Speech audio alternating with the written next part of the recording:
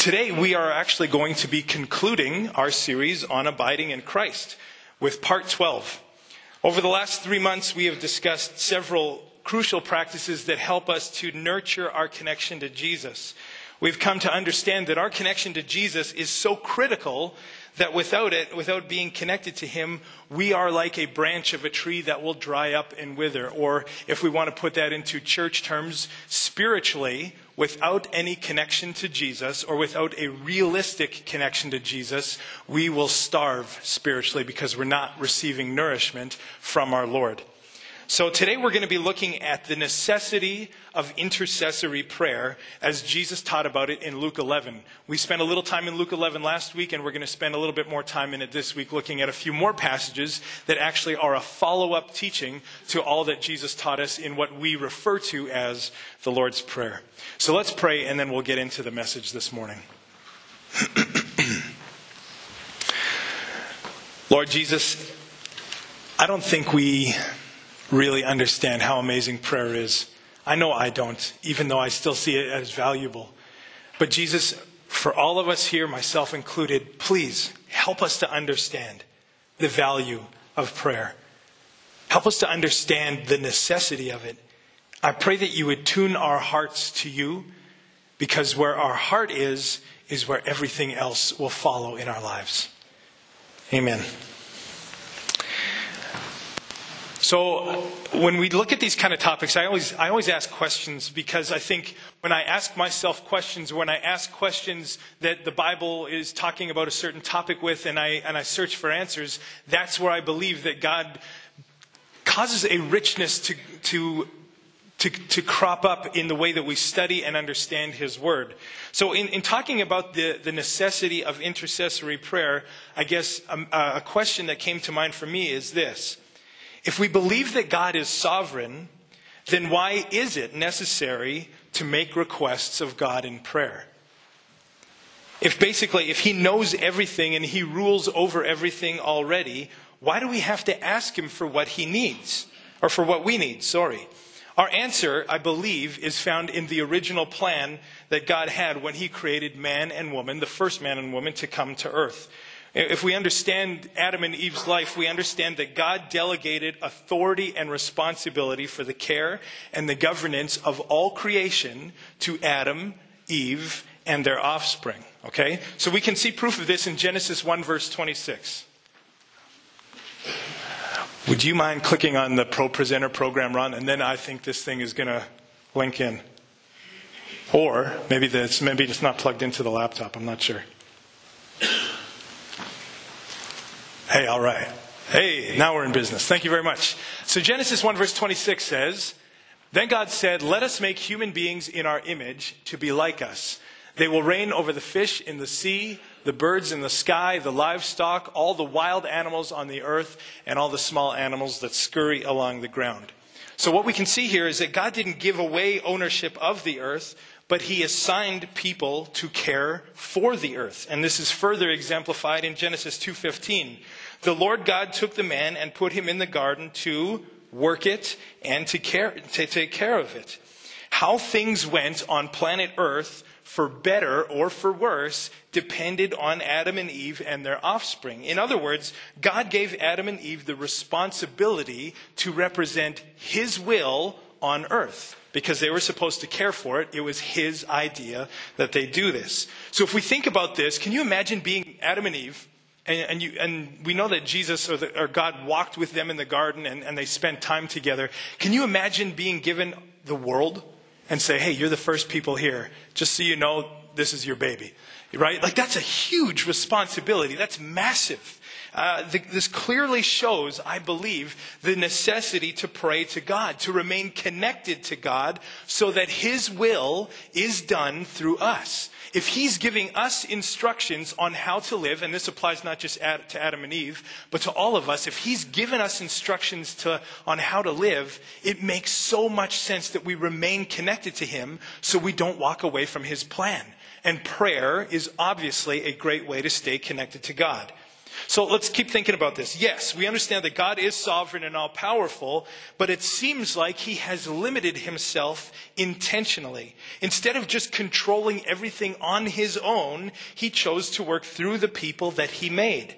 And we, the people that he made, are meant to intercede for the earth so that God's will is done and we care for the earth in the way that God intended. Now, we see examples of this sort of prayer, this intercession, where people were praying for the needs of the world around them all throughout Scripture. Think about Abraham when he interceded on behalf of his cousin Lot. God spared Lot from the destruction that came to Sodom and Gomorrah. Think about Moses when he interceded. God changed his mind about wiping out Israel in the desert because Moses interceded. When Daniel interceded, God set in motion the deliverance of Israel from the Babylonian captivity. No small thing. When Elijah interceded, it rained for the first time in 3.5 years. And when the church prayed, Peter was set free from prison. Clearly we can see just through these examples that God loves to and chooses to work through intercessors.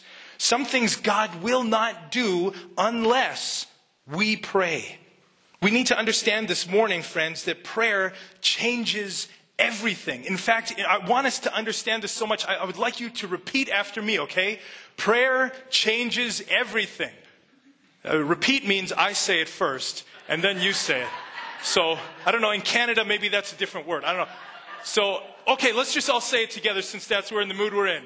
Prayer changes everything. Oh, you guys are amazing. Well done. But for some reason, even though we get this just from reading a few verses in Scripture, few churches pray with confidence and purpose in a time when the world is desperate for our intercession.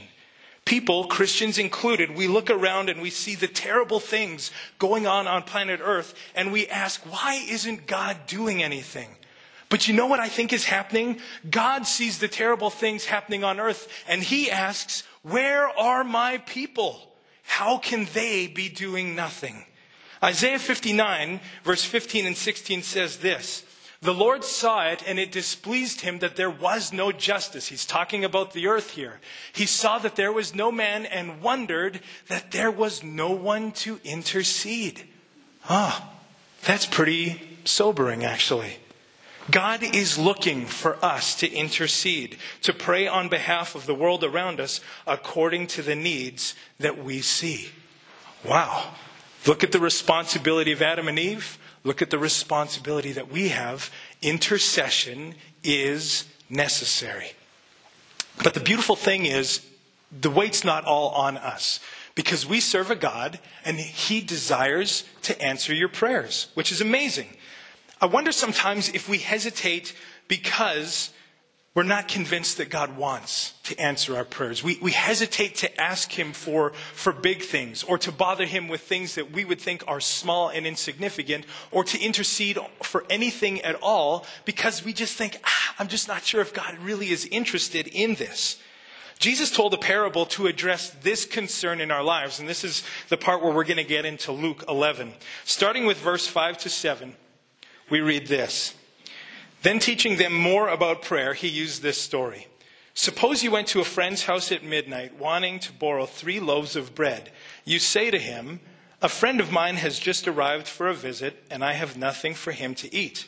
And suppose he calls out from the bedroom, don't bother me.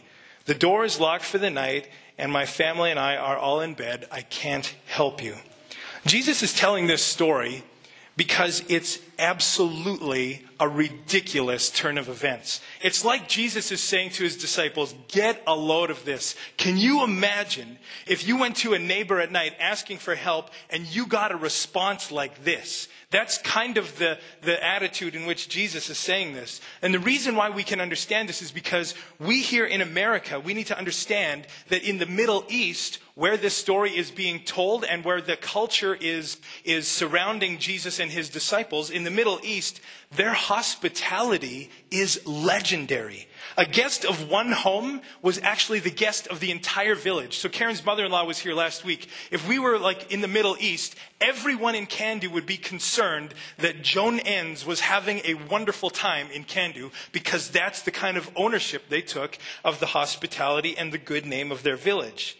In this story, we see that a guest arrives at a host's home late in the evening, but the host has nothing to serve his guest. The guest must leave with a good feeling about the whole village's hospitality. So when the host goes to his sleeping neighbor, the host simply is asking his neighbor to fulfill his duty to the guest of the village. For the sleeping neighbor to refuse to help the host would be unimaginable. For the sleeping neighbor to say that the door is locked and my family is sleeping would be a laughable excuse in Israel. It's easy to unlock the door, and kids are going to fall back asleep anyway, right? Besides, the neighbor probably woke up everyone in his house when he didn't bother to get out of bed but said, "Leave me alone, my family's sleeping." It just doesn't make any sense. The point of this scenario is, the point is that this scenario is so unthinkable that Jesus' disciples are probably trying to keep themselves from laughing at what Jesus is saying, because there's no way that this would ever happen. The sleeping neighbor would never tell the host who comes over, "I can't help you." Then Jesus brings this whole parable home in the next verse, Luke 11, verse 8, saying, "I tell you, even though he will not get up and give him anything because he is his friend, yet because of his persistence, he will get up and give him as much as he needs." Now here's the tricky part in this passage, okay? Most of the time we read the word persistence in this passage and we think that God is teaching us to be persistent in prayer. Now, while that is a biblical idea, to be persistent in prayer, and we're going to look at a verse that hits the nail on the head in that regard here in just a moment, that's actually not what this passage is really saying. The significance of this passage hangs on the definition of the word persistence, which in Greek is the word anaidia. Anaidia means shamelessness. Okay.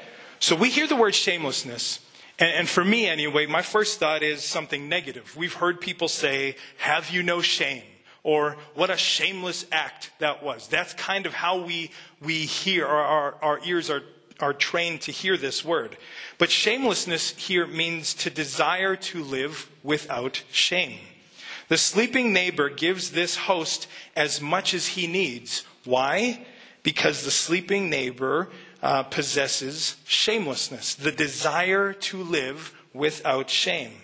He's willing to fulfill his duty because he doesn't want to do something that will be shameful by refusing to offer to help feed the guest of the village. If the sleeping neighbor refused to provide a few meager loaves of bread, the host would have to then go to someone else and ask for this bread that he was denied, likely cursing the stinginess of this first neighbor that he went to talk to.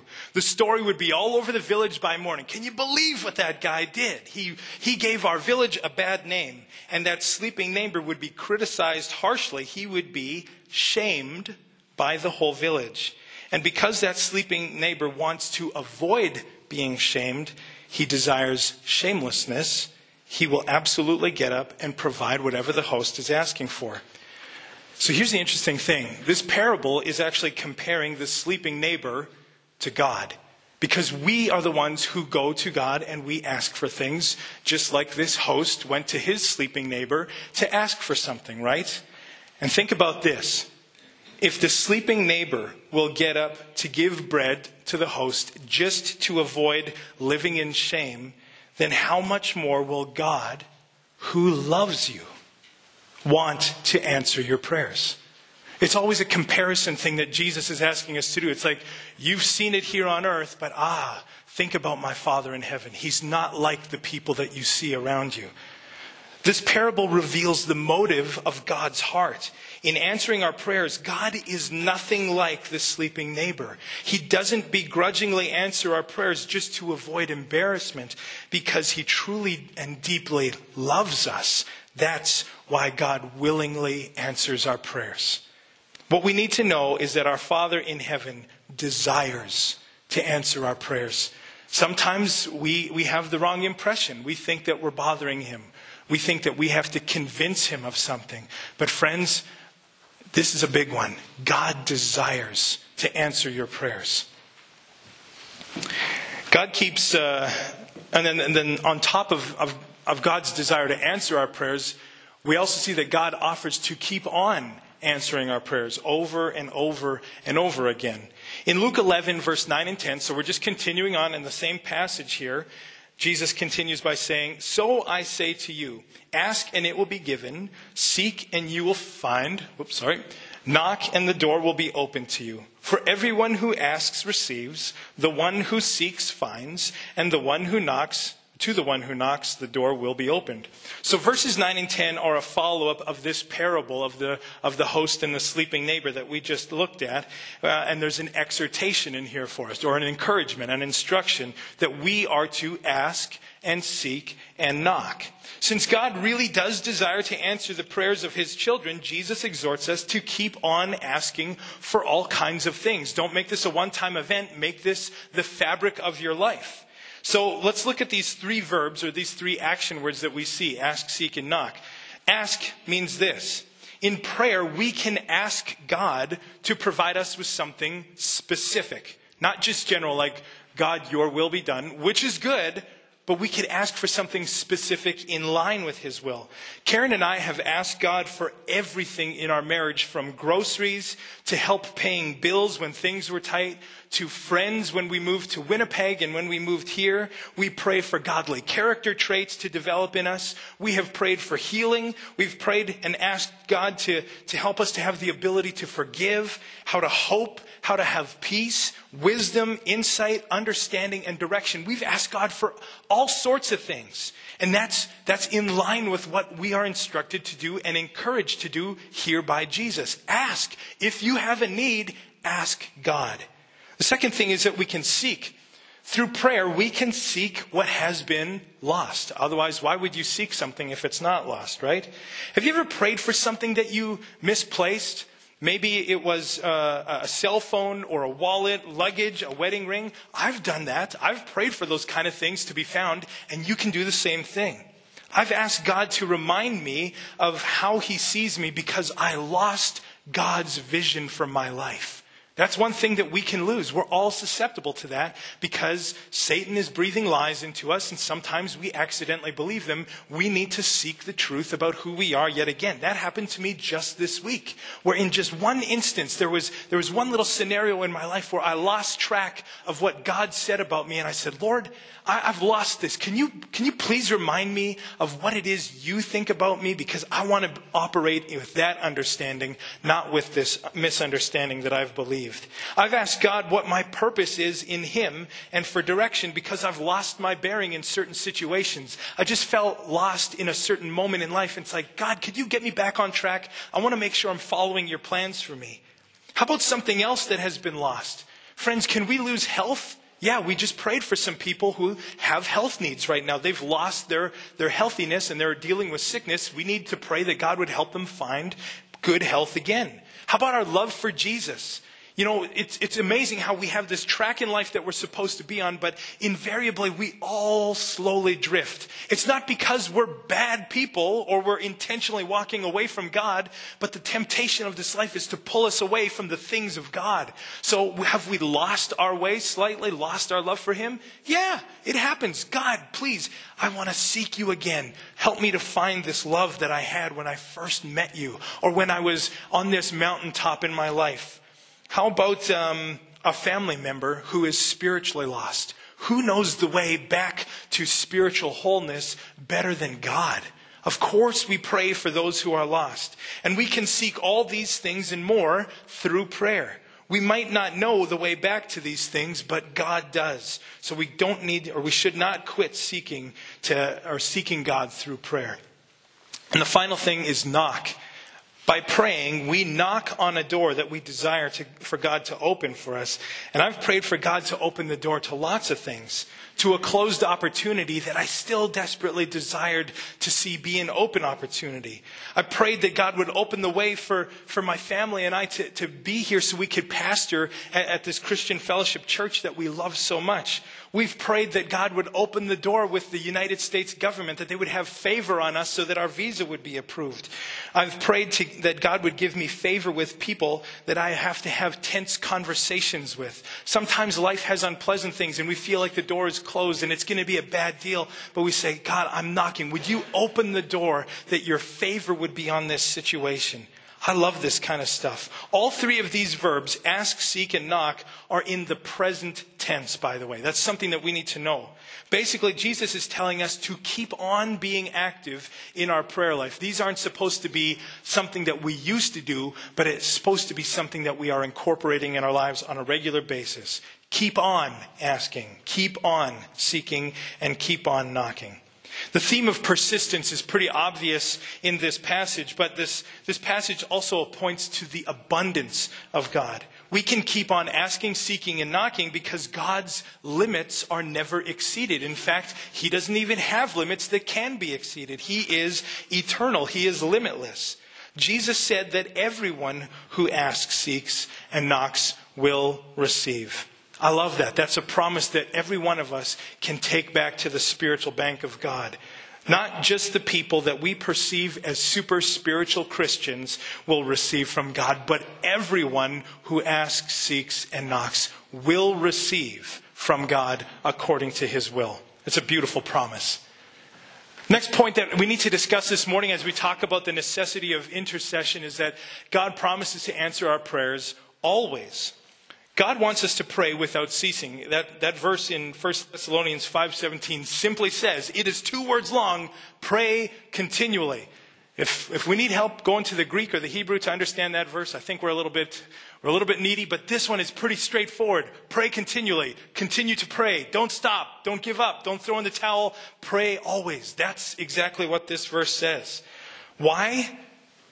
Because God always answers our prayers. Always. That's why we're invited to pray always. Why would God invite us to continually pray if He wasn't interested in continually answering our prayers? Have you ever thought about that? That hit me this week. Of course, it's God who's initiating this. This wasn't even our idea. This is the God-inspired word that we see in Scripture. He's telling us to pray continually. And when we ask why, it's like, oh, that makes so much sense. That agrees with the character of God that He would want to answer our prayers continually as well. This idea shows up in many places in Scripture, so don't take my word for it. 1 John 5, verse 14 and 15 says, this is the confidence we have in approaching God, that if we ask anything according to His will, He hears us. And if we know that He hears us, whatever we ask, we know that we have what we have asked of Him. And Jesus talks about this specifically as well in the Gospels. John 15:7. If you remain in me and my words remain in you, ask whatever you wish and it will be given to you. Matthew 21:22. If you believe, you will receive whatever you ask for in prayer. John 16:23 and 24. In that day you will no longer ask me anything. I tell you the truth, my Father will give you whatever you ask in my name. Until now you have not asked for anything in my name. Ask and you will receive, and your joy will be complete. And according to this next verse, this is kind of amazing actually.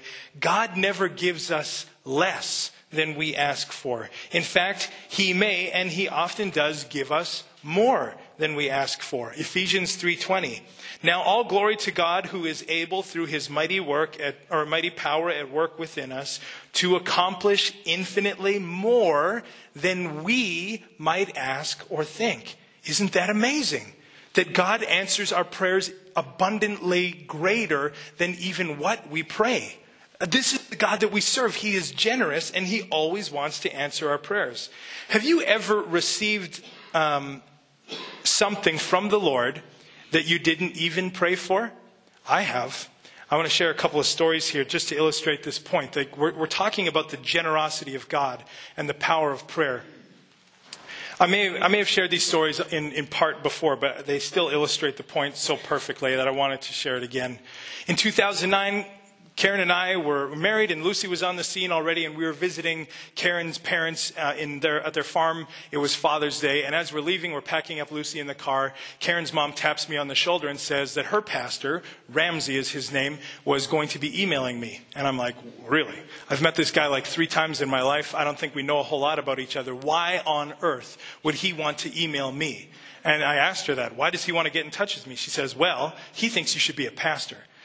And the reason why he said that was because a few weeks earlier, we were at Karen's sister's wedding where I was asked to be the MC. And literally, I introduced the head table and I called table numbers for the buffet line. And Ramsey was there at this wedding and he says, that guy needs to be a pastor. So I don't know. So we got this email from him, and we heard his heart, and he said that God just put a prompting on his heart to say this. The interesting thing was that 3 years prior to that, I was an intern at our church in Winkler in the youth ministry, and I loved youth ministry, and I wanted so desperately to become a pastor. At the conclusion of this internship, I applied for the job thinking, hey, I've already been here for a year. I know all the kids. They know me. Things are going great. The youth group is growing. Surely they would be crazy not to give me this job, right? And I guess they were crazy because they didn't give it to me. And I thought to myself in that moment when I didn't get that job in Winkler, I said, oh, okay, Lord, I'm sorry. I obviously totally misread you. And I thought way too highly of myself. And I gave up that dream, and I never once prayed that God would give me a chance to enter into ministry, which he knew was the greatest desire of my heart. But yet God, in his timing, even though Karen and I never prayed for these things, we never consciously formed sentences saying, God, please lead us into ministry. We never asked God for it. He knew the desires of my heart. And he answered those unspoken prayers in his perfect timing. What a wonderful God. Like it's crazy to think about how he knows us so much better than we give him credit for. Another story is a little closer now to the time that it took for us to get down here. As you know, I ended my time as a youth pastor a little bit prior to coming here, and it wasn't by my choice. We had 17 months to wait, and after my employment was ended at my previous church, Karen and I kind of white-knuckled for a little bit thinking, oh boy, this is going to be tough, but I'm sure we'll find work. We kind of buckled down and said, Lord, help me to find a job. And I could not find real work for the life of me. Even that the internship or the interim pastor position that I had up in Beausejour when I'm sending videos to you guys, you remember those days? That was a part-time gig, and it was way less than half of what I was making as a youth pastor. And we knew that things were tight. Putting groceries on the table and gas in the car and paying our mortgage, those are the only things that we could afford to spend money on. And for some reason, Karen and I, we didn't pray with a ton of confidence. We didn't pray for a miraculous provision from the Lord. But he knew that's what we needed. And he knew that's probably where our concerns were. So one night we were visiting with some friends of ours. They had 2 daughters in our previous ministry in the youth group where I was youth pastoring. And they invited us over, and we still connect with them to this day. As a matter of fact, we were up in Winkler seeing them for lunch yesterday. They're just wonderful people. And we were visiting with them one night. They asked us how we were doing, and we were very careful. Karen and I said, we're going to take the high road. We're not going to complain. We're not going to say, woe is me. We just would say, things are good. We're trusting in the Lord, and we know that things are going to be great, and we just can't wait to get to Can-Do. That's kind of our mantra at that season in our life. But God put it on their hearts to text us as soon as we got home saying, hey, we feel like God is asking us to pay your mortgage. Would that be okay? And I said, wow, that's great. Yeah, let's talk about it. I just kind of brushed it off because I'm like, who says that kind of stuff? Who offers to pay someone's mortgage, right?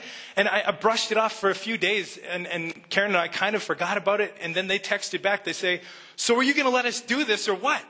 And Karen and I, we looked at each other and we knew that our savings was dwindling a little bit. And we're like, man, we really don't have any other way to make this work. So we said, yes, thank you. We would be so blessed if you would be willing to do that for a month. And they said, oh, no, we want to do that for 3 or 4 months.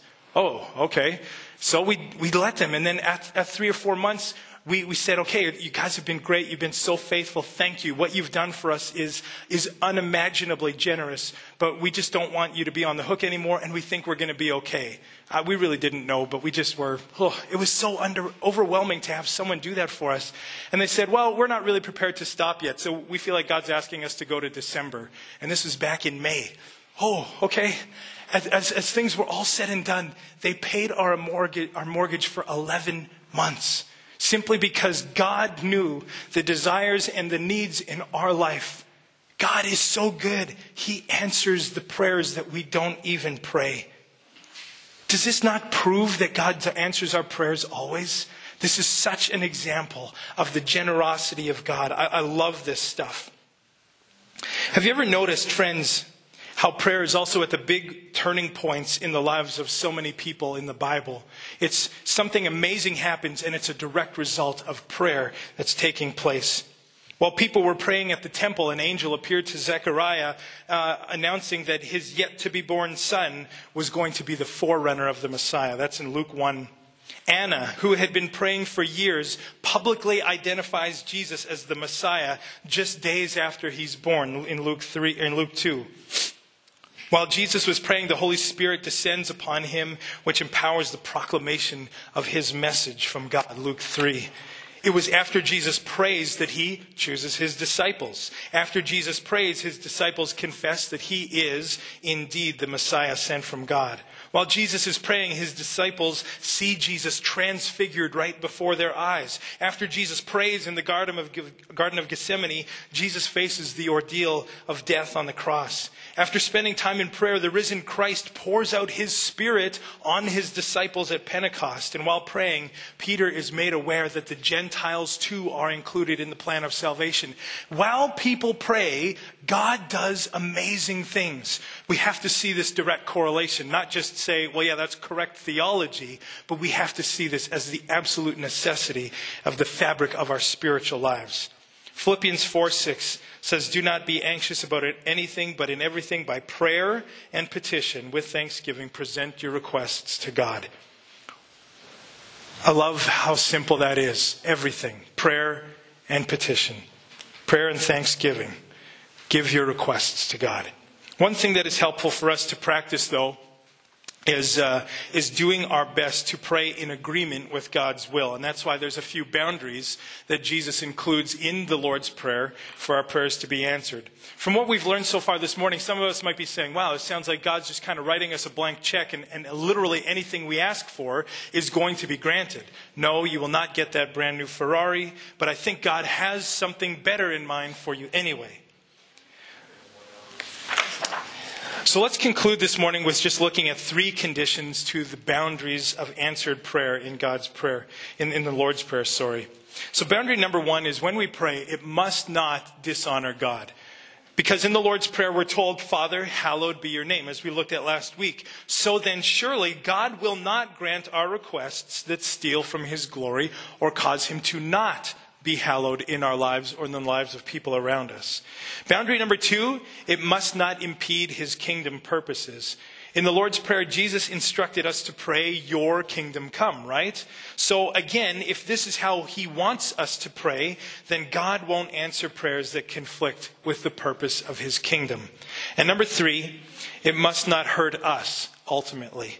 If in the Lord's Prayer, Jesus taught us to pray and lead us not into temptation, tests that will overwhelm us or hurt us or cause us to sin. Jesus teaches us to pray to be led away from the temptation to sin, so naturally he won't answer prayers that cause us or others to sin against him. Friends, I hope that you see that yes, we do need to pray about everything, but even more than that, I hope that you see that God desires to answer our prayers and to answer them again and again and again. Pray with courage. Pray with confidence. Pray for specific things. Pray with a heart that is surrendered and humble before God. Pray in line with his will as best you know how. The confidence that we can have with God, I believe, is this, that if we're praying for things that ultimately aren't what God wants us to have, but we're praying with a heart that is surrendered to God and our motives are good, I think even though we might be technically praying for the wrong thing, I think God will give us the right thing. I think that's the kind of God that we serve and we can have confidence in. It's just a wonderful truth that we have to live with. So I want to leave you with that, and I want to challenge you, friends, that we will continue to abide with Christ. This is the end of our series, but all of these things that we've talked about over these last 12 weeks are absolutely crucial for us to participate in on a regular basis. If there's ever a point where you feel like you're maybe getting off track or forgetting some of these foundational pieces and you want a refresher, talk to me. Let's just dig in together. I meet with people almost every day, regularly in my week, because we're pushing one another towards understanding what it means to be intimate with the Father, to have connection vitally to the trunk of the tree, since we are the branch that is meant to bear fruit. This is what life is like.